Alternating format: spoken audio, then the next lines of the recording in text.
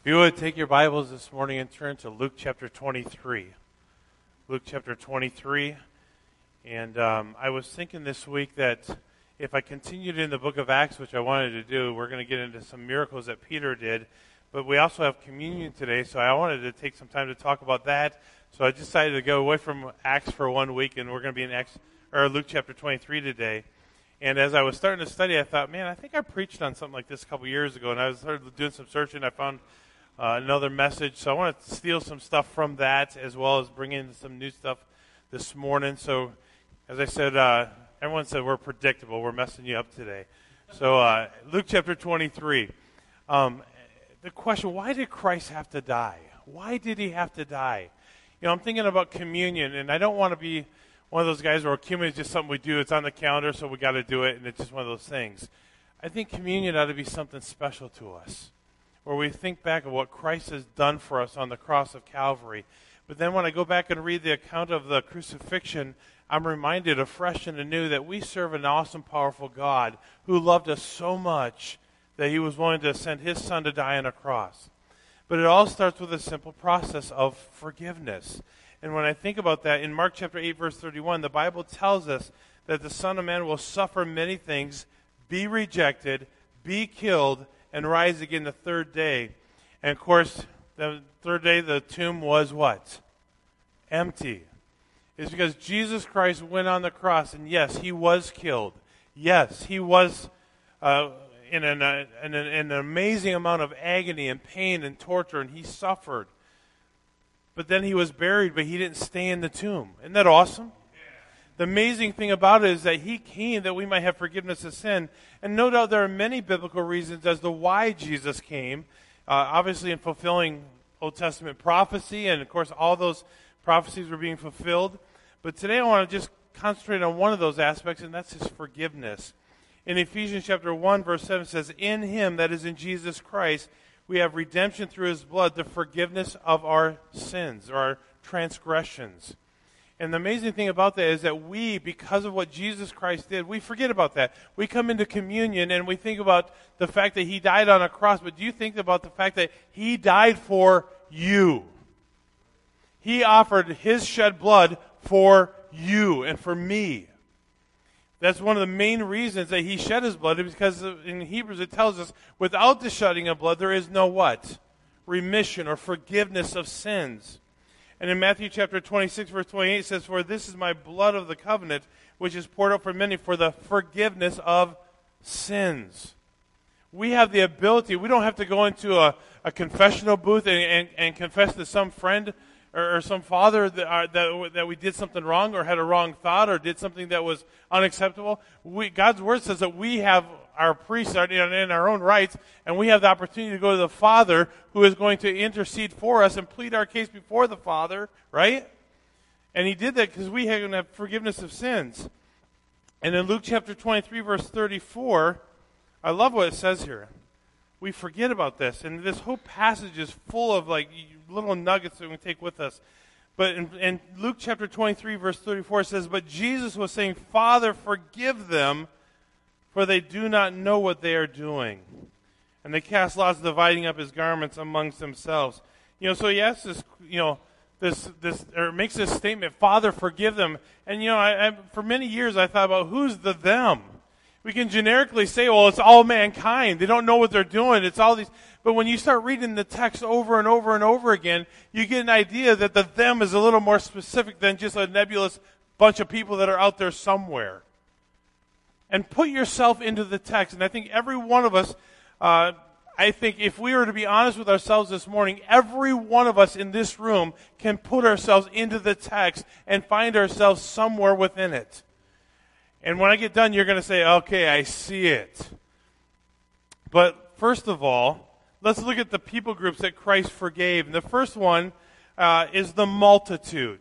Jesus Christ said, "Father, forgive them, for they know not what they do." Part of the them is the multitude. And you see, God's word makes it very clear what they were, who they were. Verse 1 says, "Then their whole assembly rose up and brought him before Pilate." The whole assembly. That was just the group in general. You know, they led him to Pilate. they accused him of misleading and perverting the nation and forbidding them to give tribute to Caesar. And we see that right away in verse 2. It says, and they began to accuse him, saying, we found this man misleading our nation and forbidding to pay taxes to Caesar, and saying that he himself is Christ, a king. So the multitude, they led him to Pilate. It was the crowd. You know, it's so easy to be just one that blends into the crowd, right? I mean, the crowd doesn't have to do anything specific. It's just you just have to do what everyone else is doing. I think sometimes we kind of just fit that scenario that we just kind of blend in. We don't want to stand out. I mean, it's not the crowd that's standing out. The crowd is kind of all together. But not only that, it says they were fiercely against him. We see that in verse 5. So in verse 5 it says, but they kept on insisting, saying, he stirs up the people, teaching all over Judea, starting from Galilee, even as far as this place. So, I mean, it was just the crowd. When Jesus Christ said, Father, forgive them, the first group he was talking about is just the general crowd, the multitude, the assembly that were gathered around. Nobody was standing out. Nobody was doing anything in particular. It's just the group that all blended in together as one big lump. And so often, that's our culture. Just one big group. All of them kind of doing what's wrong, doing what's right in their own mind, just kind of blending in. Nobody standing out, just the crowd. And God says, or Jesus says, Father, forgive them. But then we come to another person that I believe is part of the them. And that's found in verse 4. And in verse 4 it says this. Then Pilate said to the chief priests and the crowds, I find no guilt in this man. So the second one is Pilate. You know, it's amazing to think that Pilate says, I don't find anything wrong with him. And yet they wanted to bring him to Pilate so that they could take up the whims of the crowd, right? And Pilate stands there and goes, I don't find anything wrong with him. In fact, in verse 7, it says this. And when he learned that he belonged to Herod's jurisdiction, he sent him to Herod, who himself also was in Jerusalem in those days. Pilate wanted nothing to do with it. He goes, listen, I don't find anything wrong with him. Hey, he's from Herod's group? Send him over to Herod. Let Herod deal with him a little bit. I don't want to deal with it. Once again, not so much different from the crowd, but he didn't want to deal with it, so he just let somebody else deal with him. You know, obviously the chief priests and the scribes and all them, they didn't want anything to do with them, but neither did he. In fact, we find a little bit more. He found no guilt in this man. He sends him back to Herod, but the worst thing about Pilate is that he just gives in to what the crowd wants. And we find this beginning down in verse 16. Look at verse 16 with me. It says, therefore I will punish him and release him. I mean, I don't find anything wrong with him. I find no guilt in the man, but I'm going to punish him and then let him go. Verse 16. Makes sense, right? No. Look at verse 17. Now he was obliged to release to them at the feast of one prisoner. Well, tradition says that every year as we come into this feast, I have to let somebody go. I don't find any fault with him, but let's beat him and release him. The crowd had a different idea. Verse 18, but they cried out all together, saying, away with this man and release for us Barabbas. Now, what's wrong with this picture? Barabbas was a known criminal. Barabbas had a reason to be beaten. Barabbas had a reason to be in legal difficulty. Jesus didn't. But release unto us Barabbas. Is that really so much different than our day that we live in? Calling right wrong and wrong right, and let's punish those who are doing good? Yeah, it kind of fits like what's going on. Look at verse 19. He had been thrown into prison for insurrection made in the city for murder. That's Barabbas. But again, Pilate addressed them wanting to release Jesus, but they kept calling out saying, crucify, crucify him. And he said to them a third time, why? What evil has this man done? I have found in him no guilt worthy of death. Therefore I will punish him and release him.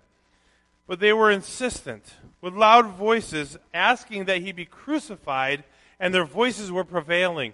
I mean, it's almost like they're getting louder and louder and louder, saying that they wanted this man Barabbas to be released, but the man who'd done nothing, well, we're going to keep him.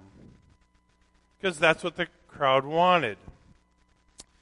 And then verse 24, Pilate pronounced sentence that their demand be granted. And he released the man they were asking for, who had been thrown into prison for insurrection and murder, but he delivered Jesus to their will. So you got the multitude who is just kind of swaying with whatever they wanted. You got Pilate who finds no guilt in him, but gives into the public opinion and the swaying of the crowd, and he gives into the crowd. But then you have this other guy that was mentioned, part of them that Jesus said forgive. And that was Herod. And you see things about Herod in verse 8. It says, now when Herod saw Jesus, he rejoiced greatly. I mean, if you were to stop right there and say, well, Jesus rejoiced greatly, you'd say, well, he's almost excited to see Jesus, right? I mean, isn't that what it sounds like at first? He's excited to see Jesus. Well, wait a minute. For he had wanted to see him for a long time because he had been hearing about him and was hoping to see some sign performed by him. I mean, was it really that he wanted to see Jesus? No. I mean, the word had gotten out. I mean, Jesus he was not a unique man, was he? He wasn't just your run-of-the-mill, guy who's out there as a preacher or a teacher or some spiritual man. I mean, Jesus was unique. He performed miracles.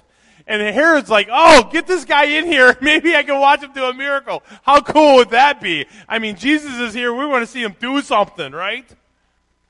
What a false piety. What a false way to say that I want to see Jesus do something. Only because it was a spectacle to him. He really didn't want to see Jesus. He just wanted to see Jesus do something. He's hoping for a miracle, a sign. He was hoping to be entertained. I mean, Jesus was nothing more than a spectacle to entertain me. And unfortunately, that's the way Jesus and what spirituality is to a lot of people who claim to know Jesus. It's spiritual entertainment. I'm going to go to a concert. I'm going to be tickled a little bit. I'm going to be challenged. I'm going to hear some great voices, some good songs. And to a lot of people, it is nothing more than entertainment. A walk with Jesus and a real relationship, well, that's something else. That requires work. That requires sacrifice. That requires commitment. But to go to a concert and get some spirituality out of it, well, that's just a little bit different. And you'll find out that Herod really, in his heart, didn't want anything more than that. How do I know that? Look at verse 11. It says, and Herod with his soldiers, after treating him with contempt and mocking him, dressed him in a bright robe and sent him back to Pilate. Thanks, Pilate. Pilate didn't want anything to do with him. He's in Herod's jurisdiction. Let's send him over to Herod. Herod didn't get to see the miracles he wanted to see, so he goes, listen, I don't want to do it with him either. He sent him back to Pilate. He found no guilt in him either. How do I know that? Look at verse 14. Verse 14 says this. It says, and he said to them, you brought this man to me as one who incites the people to rebellion. And behold, having examined him before you, I have found in this man no guilt of what you are accusing him. I mean, so he couldn't even find what was being accused of him either. Pilate couldn't find anything wrong with him. Herod couldn't find anything wrong with him. But nonetheless, we're going to send him back. And, after we mock him, after we scorn him a little bit, how many of us in this room, if we're being honest with ourselves, if somebody falsely accused us of anything, wouldn't go to fight for ourselves? I'm going to prove my innocence. I'm going to prove that what you're saying is wrong. I'm going to let you know that I'm ticked off because you're implying these things that aren't right. And we let our whole flesh get all wrapped up in it because ain't nobody going to talk about me that way. Right? And yet, Father, forgive them, for they know not what they do. But then there's another group that I think is part of the them. Look at verse 10. And the chief priests and the scribes were standing there, vehemently accusing him. I mean, what's the word vehemently mean? I mean, most of your translations say vehemently or something similar to that. I mean, they were not letting this guy up for anything. I mean, they're accusing him. I mean, he claims to be the Christ. He claims to be God. He claims to be the king. And all they could do is look not at who he was, but who they thought he was not. And yet, even the chief priests, who you would think in our mindsets were somewhat spiritual, right? I mean, these are priests. They're scribes, those that copy the scriptures, those that know the law. in our day and age, they'd be the ones that had studied. They got to seminary. They were Bible teachers. They were the ones that you would expect to know something about the Bible, maybe, right? In our day and age, you would think that they would be, quote unquote, godly. No. They were selfish, if anything. But then we see another one, beginning in verse 36. It says, and the soldiers also mocked him, coming up to him, offering him sour wine. Can you imagine this just for a moment? Father, forgive them. Who? The soldiers. Can you imagine Jesus being thirsty? In fact, isn't that one of the 7 sayings of the cross? He said, I thirst. Now, I don't know about you, but when I'm thirsty, I don't want sour wine. I don't want something that's not going to satisfy and quench my thirst. But that's exactly what they offered him. Sour wine. In fact, we see in verse 37, it says, and saying, if you are the king of the Jews, save yourself. They questioned his very deity. They questioned the very fact that he said he was God, and they said, I don't believe it. You make this claim, but no, it's not real. And yet, even though they questioned him and would not believe who he was, the reality is, he said, still, Father, forgive these men who don't trust me. Father, forgive these men who don't know that I am God, the Son. Father, forgive these men who don't believe that I am God in the flesh, for they don't know what they're doing. Isn't that amazing? We have a hard time forgiving other people. Anyone else? No, they said this. They did this. I'm going to hold it against them. And man, I've talked to people who have held grudges for 25 years. Several years ago, I had a family in my office downstairs, and they were holding a grudge against someone who had died 25 years earlier.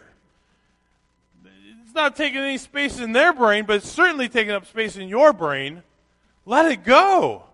But we forget that God says, if you don't forgive your enemies, if you don't forgive those who have ought against you, He says, neither will your Father in heaven forgive you. We are commanded to forgive. And here Jesus is exemplifying the principle of forgiving those who have done wrong against Him. All these people groups have done something majorly against Jesus. And yet He's saying, Father, forgive them, including the soldiers who nailed Him there. Then verse 39, we see even another group. Verse 39 says, and one of the criminals hanging there was blaspheming Him, saying, are you not the Christ? Save yourself and us. Think about that. I mean, that guy was getting everything that he deserved. Would anybody disagree with that? And yet he goes, yeah, I know the soldiers are mocking you, but so is the thief hanging on the cross. And this guy is saying, Father, forgive them, for they know not what they do. These guys are blaspheming us.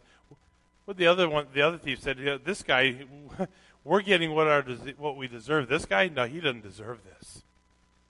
And yet there Jesus was forgiving them. And then there's one more. Out of these 7 groups, there's one more. Simon the Cyrenian and others, that last group. Look at verse 26. It says, and when they led him away, they took hold of a man, Simon of Cyrene, coming in from the country, and placed on him the cross to carry behind Jesus. What's really cool about Simon is that he was, even though he may not have immediately volunteered to carry the cross, that's exactly what he did. And in verse 27 it says, and following him was a large multitude of the people, and of the women who were mourning and lamenting him. There was Simon, the Cyrenian, who was carrying the cross for Jesus, the very cross that he would be laid down upon, the very cross that he would be nailed to. And others who followed behind him lamenting and crying and weeping over what was happening to Jesus. And in every one of those groups, from the multitude to Pilate to Herod to the chief priests and scribes to the soldiers to the criminals to Simon, every one of them, Jesus said what? Father, forgive them. And from Ephesians 1:7, he says that's why he came, to offer forgiveness to those that need it, whether they realize it or not. And there's so many people that need the forgiveness of Jesus Christ, and they don't even know it. that they need it. Think about that for a minute. Does a baby know what's best for them? At 3 months, 6 months, 8 months, year, 17 years old? No, just kidding. Do they always know what they need? No. These people didn't even know they needed it. They're just being themselves. And Jesus was coming to give them what they needed. There's a contrast in Christ's attitude before and after the cross. Before the cross, look at verse 28 through 31. It says, "But Jesus, turning to them, said, 'Daughters of Jerusalem, stop crying for me, but cry for yourselves and for your children.'" That's powerful to me. He goes, "You guys are crying for me? Stop!" Think about that. If all the things that are going on in the life of Jesus at this very moment, everything that was happening to him, he said, "Stop crying for me." That's unfathomable. And he says, "Cry for yourselves and for your children." Think about that. "For behold, the days are coming when they will say, 'Blessed are the barren, and the wombs that never bore, and the breasts that never nursed.' Then they will begin to say, 'The mountains fall on us, and to the hills cover us.' For if they do these things when the tree is green, what will happen when it is dry?" Isn't that amazing? Blows my mind. He says, "Don't weep for me. Don't cry over me. You better start weeping for yourself if you knew what was coming." That was before the cross. And on the cross, look at verse 34. But Jesus was saying now, he's been nailed to the cross. And in verse 34 it says, "But Jesus was saying, 'Father, forgive them, for they do not know what they're doing.' And they cast lots, dividing up his garments among themselves. And the people stood by looking on, and even the rulers were scoffing at him, saying, 'He saved others, let him save himself if this is the Christ of God, the chosen one.' And the soldiers also mocked him, coming to him, offering him sour wine, and saying, 'If you are the King of the Jews, save yourself.' Now there was also an inscription above him, 'This is the King of the Jews.'" On the cross, "Don't weep for me." Or before the cross, "Don't weep for me." But on the cross, "Father, forgive them." Now think about this. Just consider these couple things. Number one, he'd already been beaten and worn ragged from the trip to Golgotha. Just think about just the trip up to Golgotha. Beaten, worn out, exhausted, just beginning to feel the physical pains of the crucifixion, just had spikes driven through his hands and feet, just gone through an agonizing night of prayer in Gethsemane, and yet the pains of the past nor the pain of the present could keep him from praying to his Father regarding those who were hurting him. He is praying for those who were hurting him. Spurgeon said he was silent to men, but he was not silent to God. What an example. What was his Lord's prayer like? I think for a moment, his prayer was agonizing. History tells us that with every breath he had to lift himself up. He is pushing upon those spikes that were in his feet and his hands to gain the breath to even pray. That prayer was an agonizing prayer. This prayer was not for himself. How often is our prayers about me, myself, and I? What I want, what I think, what I feel, what I deserve, what I'm asking God to do, it most often revolves around myself. But Jesus' prayer was not for himself. It was for his enemies. And not only was it for his enemies, it was on our behalf that he was praying. And it was not a prayer for what they wanted. It was a prayer for what they needed. It wasn't for his pain. It wasn't for all those that had did something wicked or heinously against him. It wasn't for the hurt that he was going through. And those of us that are here today, Jesus Christ died that we might have forgiveness. He died and shed his blood that we might have forgiveness. Think about that. Not that we can have a better income, though he blesses us. Not that we can have a nicer home or drive a fancier car, though God is gracious to give us things that we don't deserve. Not that so we can have beautiful health and families in great health, though he does that. He really came and shed his blood that we might have forgiveness of sins. And you have to know, his blood is sufficient for every one of our sins. There's not one person that is here today that can say, well, I just have too many sins that Jesus can't forgive those. No, he can and is willing. Now, here's where I said in the beginning that every one of us should be able to see ourselves in the crowd. Every one of us, and sitting here in this auditorium, myself included, 2 hands and a foot, every one of us ought to be able to see ourselves somewhere in the them that he forgave. Let me give you a little recap. Number 1, the multitude. Just think about this. No one has to stand out in the multitude. You can just blend into the crowd. Just do what everyone else does. Maybe that's you this morning. You've never put your faith and trust in Jesus Christ because you're too busy just blending in. I'm here. I can look the part. I don't have to stand out. I don't have to be anybody in particular. I don't have to be anybody that stands out in front of anyone else. I'm just here. I'm blending in with everyone else. Maybe you're part of the crowd this morning, but can I challenge you? Step out of the crowd and put your trust in Jesus. Accept his forgiveness. Number 2, maybe some of you are like Pilate, easily swayed by what everyone else thinks. Just do what everyone else does. They'll be happier that way. You don't have to have any confrontation. Just do what the crowd tells you to do and you'll be okay. I think oftentimes we have Pilates in our church services.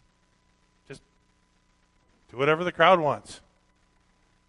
The crowd wants blue carpet? Yeah, just do what the crowd wants. I'll give them what they want. Oh, do away with prayer because that takes too long. Just do what the crowd wants. Too many Pilates. I don't see anything wrong with it, but I'm not going to stand up for what I know is right either.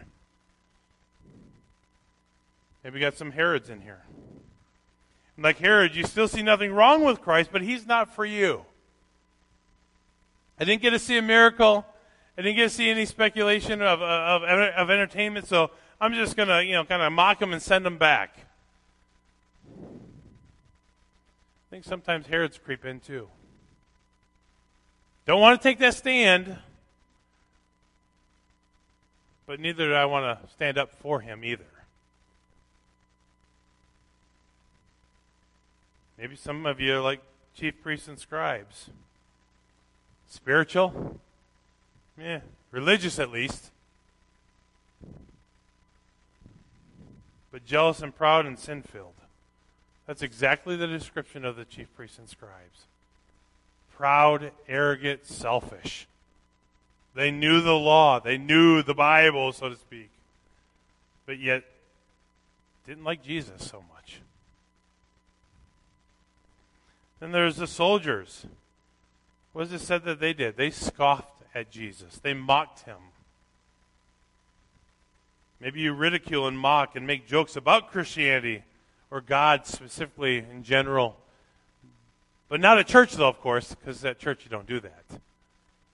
But when you're around certain groups of people, you just kind of blend in, and if they're joking about Christianity or joking about Christian people, then you just kind of join in and laugh just like everyone else. I hope that's not the case. Then there's the thief on the cross. You question who God says he really is. And can I just say, some of us fit that category right here. You question God.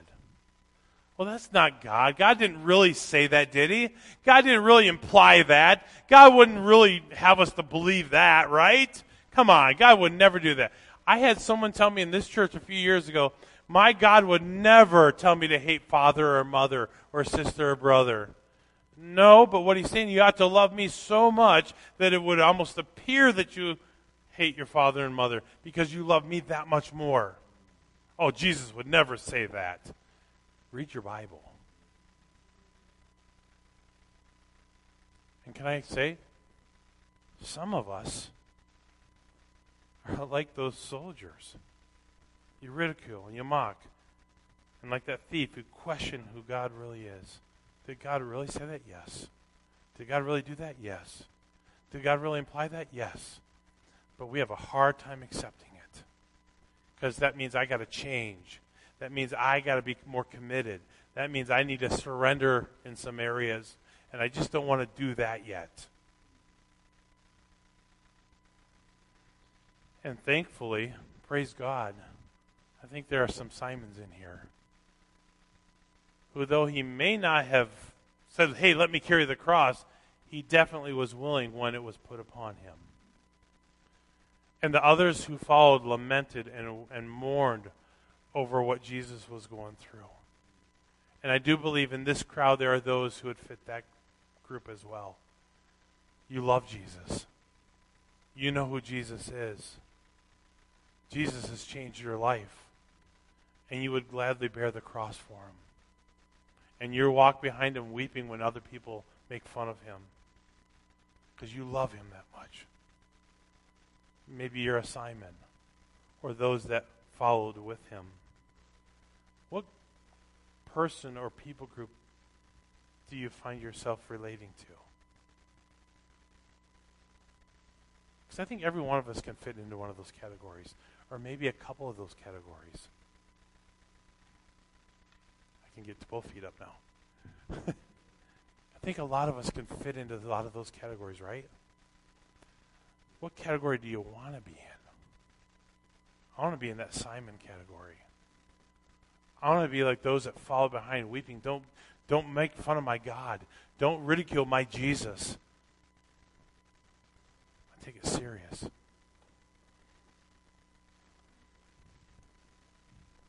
There is one other person you could be like. If you're visiting here today, you may recall that there were 2 thieves on the cross. Remember that? Well, one of the thieves mocked Christ. The other said, Lord, remember me when you enter your kingdom. And what was his response? He says, truly I say to you that today you'll be with me in paradise. Today you can receive Christ's forgiveness and trust him to be your Savior. If you're not in that Simon group, if you're not in those that followed with Simon, lamenting and weeping over what was happening to Jesus, you can be. By confessing our sins before him and saying, God, save me. You see, I think this is just me. Maybe you can relate, and I'm not going to imply anything. I'm just going to speak truth for a minute. I think too many of us have gotten to the place where we take our faith in Jesus Christ and our walk with Jesus flippantly. There was a time when it just really excited us, but not so much anymore. There was a time when we used to read our Bible more, but things are busy now. God understands. There was a time maybe that you were praying and spending your days starting out in prayer, and you got up a few minutes earlier just so you could take a few minutes and say, God, help me today because I can't do this without you, but not so much anymore because you got busy and you're tired. It's not a priority anymore. I think maybe for many of us, we have gotten to the point where it's just not as important as it used to be. And I think that's where we need to step forward and say, God, I need your forgiveness. I confess my walk with you is not what it should be. God, I confess to you. I repent. Things need to change. God, I can't do this without you. God, I want you to be there for me in this moment of confession. And what does God's word say? If you confess your sins, he is what? Faithful and just to forgive you. That's the reason he came. I'm thankful that God is a God of second, third, fourth, fifth, 27, 300,000 second chances. Now let me say with that, he reminds us several times in the book of Romans alone. Should I basically abuse his grace because I know he's going to forgive us? No. We know that he is a gracious God. Don't abuse the grace, but walk in forgiveness. And say, God, I need your help. I don't know how all of us in this room can't fit ourselves into one or two or three or four categories. I don't know. Because that's the world we live in. And if we're not careful, we don't plan to work and protect our relationship with Jesus, something else will get our attention, our time, our focus, and our energy. Right? Let's be honest. Something else will get our time, attention, energy, folks, if we don't plan to make it a priority. And as we think about coming into communion, we are celebrating what Jesus Christ did for us on the cross. Don't ever let that become old news. Don't ever take that for granted. That God loves us so much that he sent his son to die on the cross. One more thing for free. See, I'm here this morning, so I believe in Jesus. Wonderful. So do the devils. That's what God's word says. You say, well, isn't it enough just to believe? No, it's not. I'm just going to be blunt about it. Because he said, even the devil believes and trembles. My Bible tells me in Romans, it says, for with the heart one believes, but with the mouth confession is made. I am willing to stand up and say, God, I believe that you died on the cross for me. You sent your son Jesus to give his life, to shed his blood, that I might have forgiveness of sins. Then, Lord, I ask you to forgive me of my sins, and I put my faith and trust in you and you alone to save me. That's salvation. That's a relationship with Jesus Christ. That's where it starts. It's a little bit beyond just saying, well, I believe he's there. I'm putting feet to it. I'm going to actually pray. He says, with the heart one believes, but with the mouth confession is made. And I ask you this question. Has there been a time where you say, Lord Jesus, with my mouth, God, I'm praying to you. I'm asking you to forgive me of my sins. I'm asking you to cleanse my heart. And dear Jesus, I'm asking you to save me. I put my trust in you alone. That's when it starts. And it's just a starting point. Some people will put it in an experience. Well, I had this experience. Experiences nowhere in Scripture will save you. Show me one verse and I'll say, I'm sorry, I've misread that. Your experiences will not save you. Your gifts to God will not save you. Regardless of what they are. Billions of dollars to do good things will not save you. Being nice, kind to others, will not save you. I didn't make it up. That's what God's word says. So the only difference is to say, Lord, I can't save myself. So therefore, I'm asking you to save me. I'm confessing my sins to you, asking for your forgiveness, and I'm putting my faith and trust in you alone. I want a relationship with you. And if you've done that, how's the commitment going? How's the surrender to Jesus Christ daily going? How is the dying to self going? Because those are real issues. And if we're not careful, our selfishness will prevail. And we can justify it, rationalize it, excuse it away because we're good people with good intentions. And good intentions don't get you any further closer to Jesus. So just in a moment, we're going to pray, and then we're going to go into communion. Then we're going to end our service with worship today. But just for a moment, if you don't know Jesus, can I challenge you to put your trust in him alone, to accept his forgiveness? You say, well, Pastor, I don't know how to do that. It's a simple prayer of faith. I admit that I'm a sinner, but I believe that Christ died on the cross. He shed his blood. God, I ask you to forgive me of my sins, cleanse my heart, and I put my faith and trust in you alone, and help me to live for you. That's it. And then we begin to grow in our walk daily. We begin to read the Bible, we begin to pray, and God begins to show us what it means to walk with him. That's the exciting part. This is not a boring book. This is an exciting book.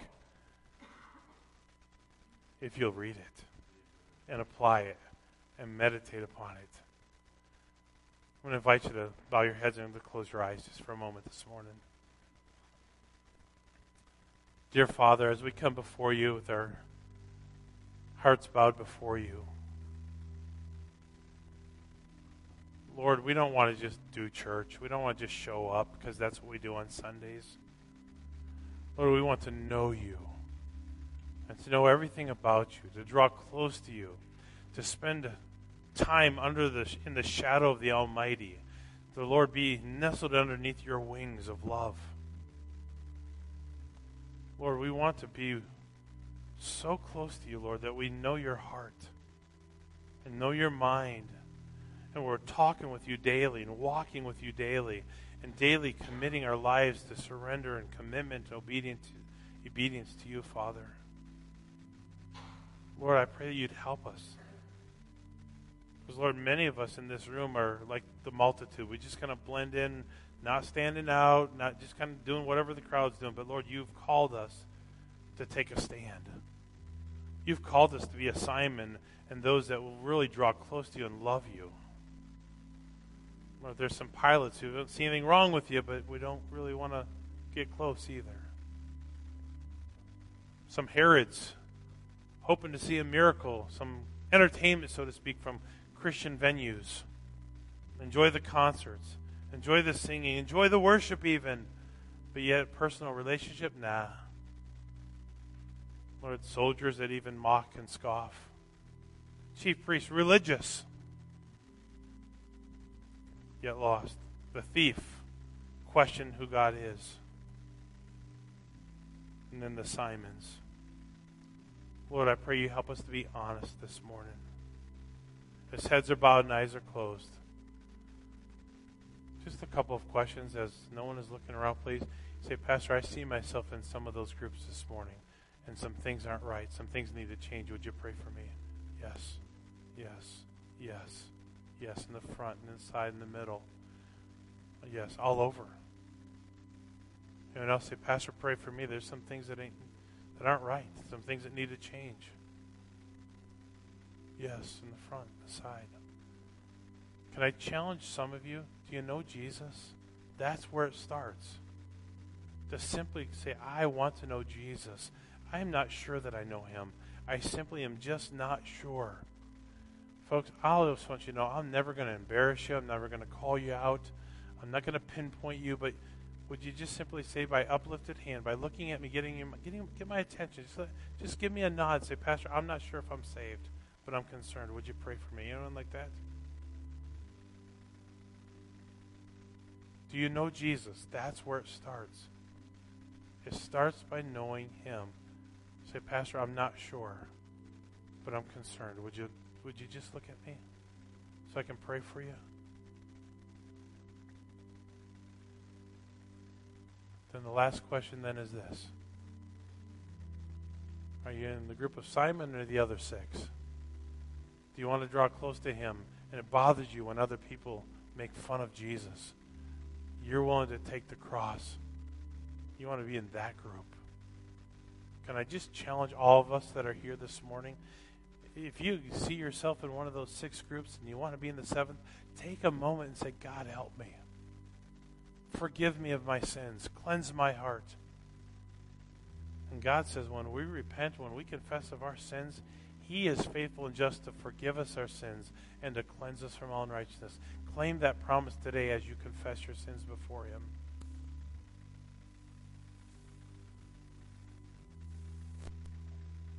Just take a moment and say, God, forgive me. Cleanse my heart. And if you're not sure if there's sin in your life, pray as the psalmist prayed, Lord, search me and try me and see if there be any wicked way in me. God, reveal it to me if there's anything that's not right. Oh, friend, I want to see God bring a revival in our midst. I want to see God do a work that only he can do.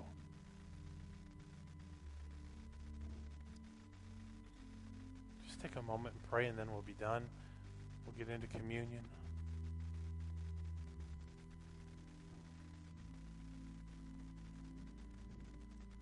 Lord Jesus, you know our hearts. Lord, many of us can see ourselves in one of those 7 groups. Little nuances of each characteristic of group, Lord, that we see in ourselves at times. God, forgive us. Cleanse our hearts. Help us to be honest, Father. If our life is not what it ought to be, God, might we be willing to repent and confess and draw on you, Lord, to help us. Because we can't do it apart from you. Except the Spirit of God be in us, Lord, we will have no victory. God, we need you. We need your Spirit to be at work within us. And God, I pray for each one who raised their hand, their heart towards you this morning, God, that they might sense your presence, that they may, Lord, walk in victory this week.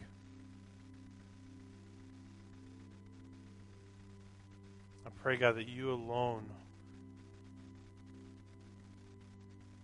Lord, would be important to us, enough to make changes, Lord, where necessary with your help. So, God, speak to our hearts.